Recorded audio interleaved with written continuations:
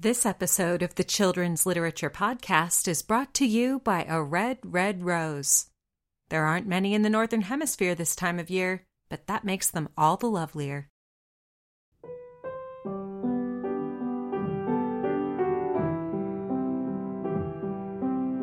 Welcome to the Children's Literature Podcast. I'm your host, TQ Townsend. This episode is about Robert Burns.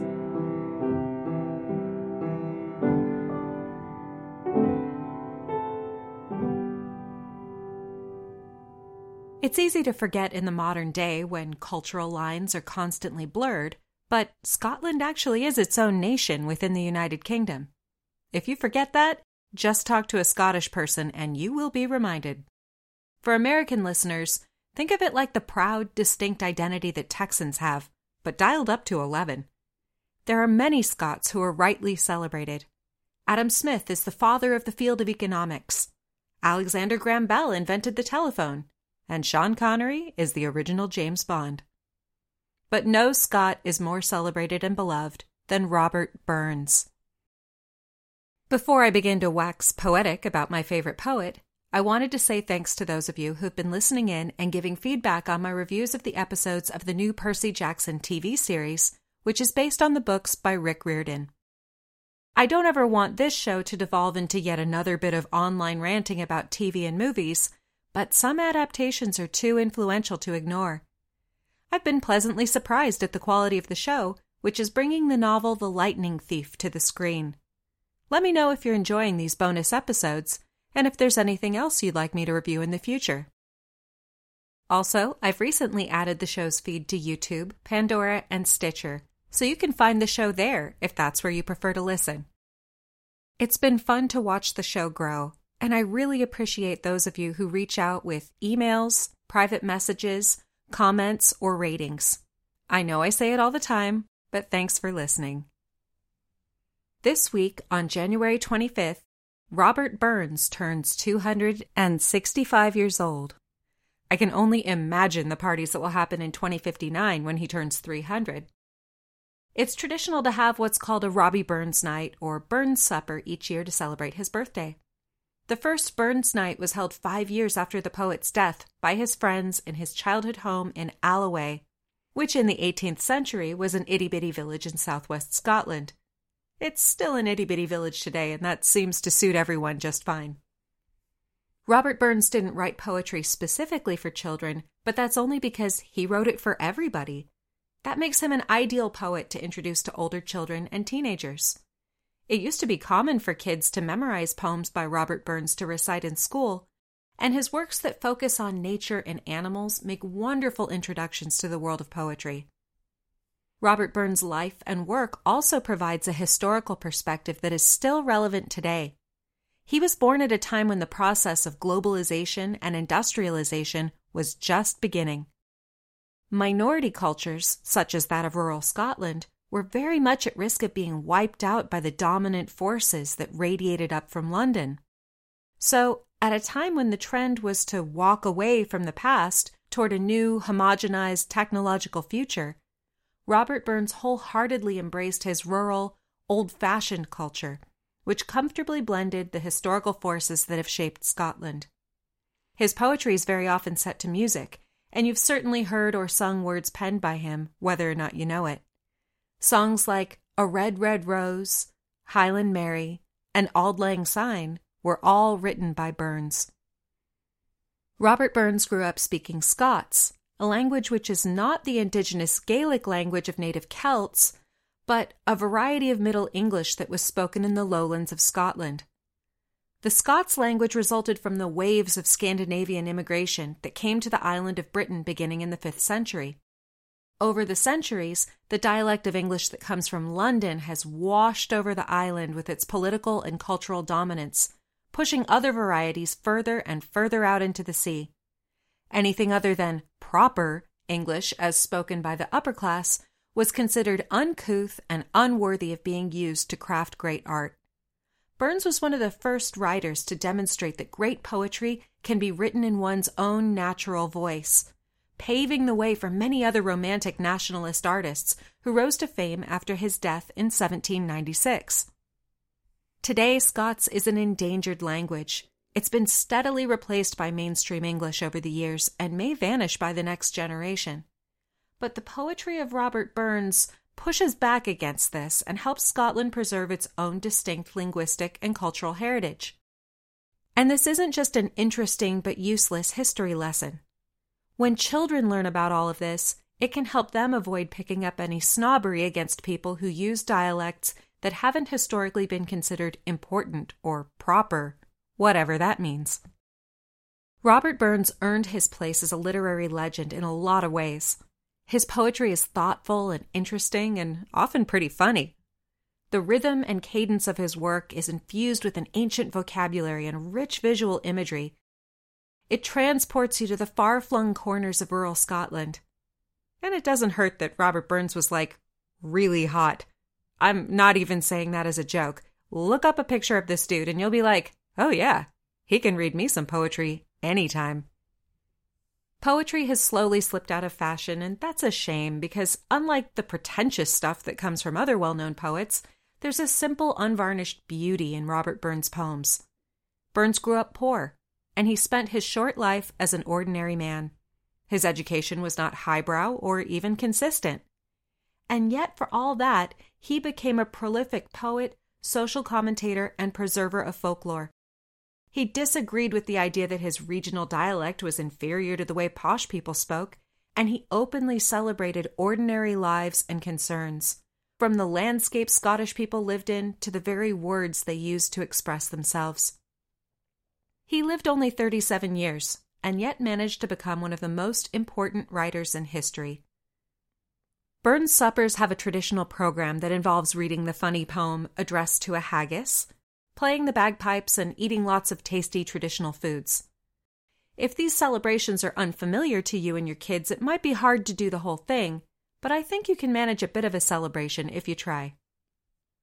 Robert Burns' poetry is impossible to separate from the Scots dialect.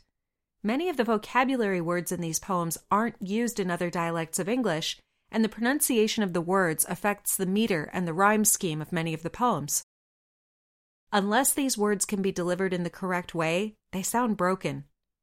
This is an interesting opportunity to discuss how dialect affects the meaning and style of literature. In class or at home, you can ask your kids to examine a poem by Robert Burns, spotting unfamiliar words and learning how they're used in the Lowland Scots dialect. This can show children how, even within what's technically the same language, there can be massive differences. This can also open a conversation about the way that dialects from rural and less powerful areas have been historically treated as less important. I wanted to share some of Robert Burns' poetry with you, and I'm very grateful to have been helped by two women who can deliver his words far better than I could. These poems are so beautiful, but they can also be difficult to understand if you're unfamiliar with the Scots language or the accents of people from Scotland. When playing these poems at home or in class for your kids, it would be useful to have printed versions of them available so they can read along and identify unfamiliar words. You can find all of Robert Burns' poetry at robertburns.org.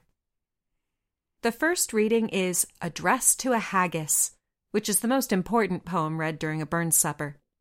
It manages to be funny and elegant at the same time, which is not an easy thing to pull off.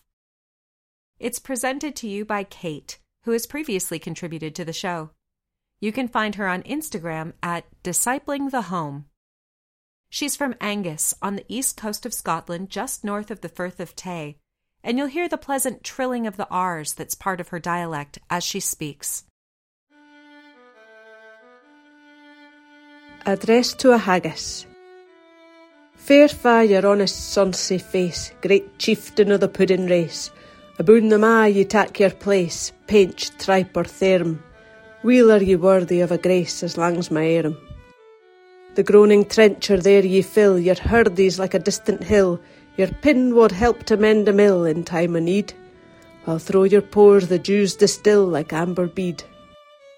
His knife see rustic labour dight, and cut ye up wi' ready sleight, trenching your gushing entrails bright like ony ditch, and then, Oh, what a glorious sight, warm reeking, rich. Then horn for horn they stretch and strive, deal tack the hindmost, on they drive, till their wheel-swalled kites belive are bent like drums. Then old Goodman, maist like to rive, bethank it hums. Is there that our his French ragout, or olio that wad stow a sow, or fricassee wad mak her spew wi' perfect sconner, looks down with sneering scorn for view on sic a dinner? Poor devil, see him out his trash, as feckless as a withered rash, his spindle shank a good whiplash, his nieve a knit, through bloody flood or field to dash, oh, how unfit! But mark the rustic haggis fed, the trembling earth resounds his tread, clapping his wally nieve a blade, he'll mak it whistle, and legs and arms and heads will sned like taps o' thistle. Ye powers wha mak mankind your care, and dish them out their bill of fare, old Scotland wants nae sinking ware that jops and luggies, but if ye wish her grateful prayer, gie her a haggis. Next we'll hear a reading from Eileen McLean, who hails from the western Scottish Highlands. Her dialect is quite different from those of Glasgow, Edinburgh, or the Lowlands that Robert Burns called home, and has a lilting quality that is shared by many Irish dialects. That makes sense, as this region of Scotland historically often had closer ties with Ireland than anywhere else. Here's Eileen reading Afton Water, her favorite Burns poem, and one that she first recited in school at the age of 9 or 10.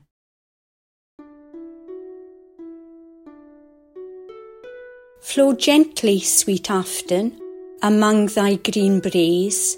Flow gently, I'll sing thee a song in thy praise. My Mary's asleep by thy murmuring stream. Flow gently, sweet Afton, disturb not her dream. Thou stock dove whose echo resounds through the glen, ye wild whistling blackbirds in yon thorny den. Thou green-crested lapwing, thy screaming forbear. I charge you, disturb not my slumbering fair. How lofty, sweet Afton, thy neighbouring hills, far marked with the courses of clear winding rills. There daily I wander as noon rises high, my flocks and my Mary's sweet cot in my eye. How pleasant thy banks and green valleys below, where wild in the woodlands the primroses blow. There oft, as mild evening leaps over the lea, the sweet-scented birk shades my Mary and me. Thy crystal stream, Afton, how lovely it glides, and winds by the cot where my Mary resides. How wanton thy waters her snowy feet lave, as gathering sweet flowrets she stems thy clear wave. Flow gently, sweet Afton, among thy green braes. Flow gently, sweet river, the theme of my lays. My Mary's asleep by thy murmuring stream. Flow gently, sweet Afton, disturb not her dream.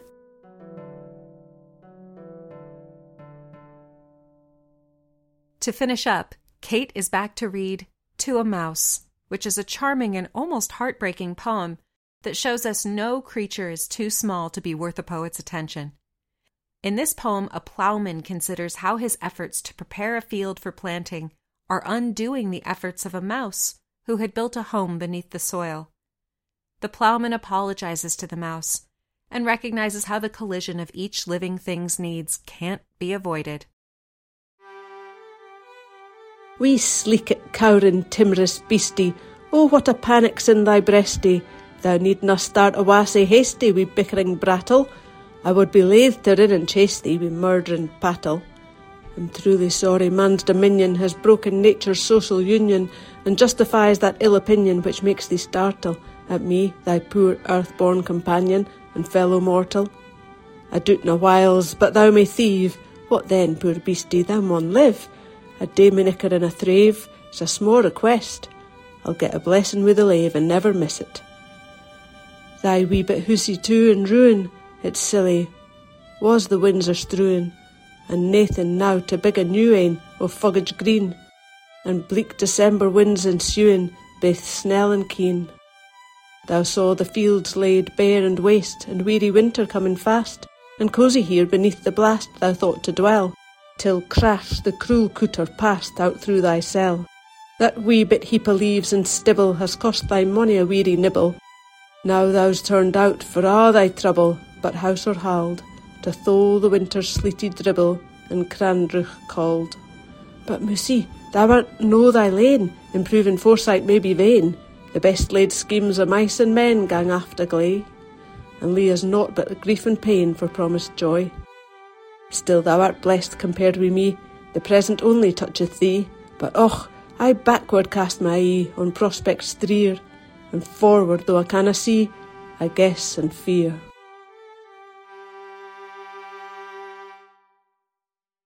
Many, many thank yous again to Kate and Eileen. I actually couldn't have done this without you. I'll think of you both with gratitude next time I sing Auld Lang Syne. If any of you listeners find a way to celebrate Robert Burns this week, let me know. I'd love to hear what you did to celebrate a poet well worth remembering. You've been listening to the Children's Literature Podcast. Please subscribe and give the show a rating. Send comments to letters@childrensliteraturepodcast.com. I'm your host, TQ Townsend. Thanks for listening.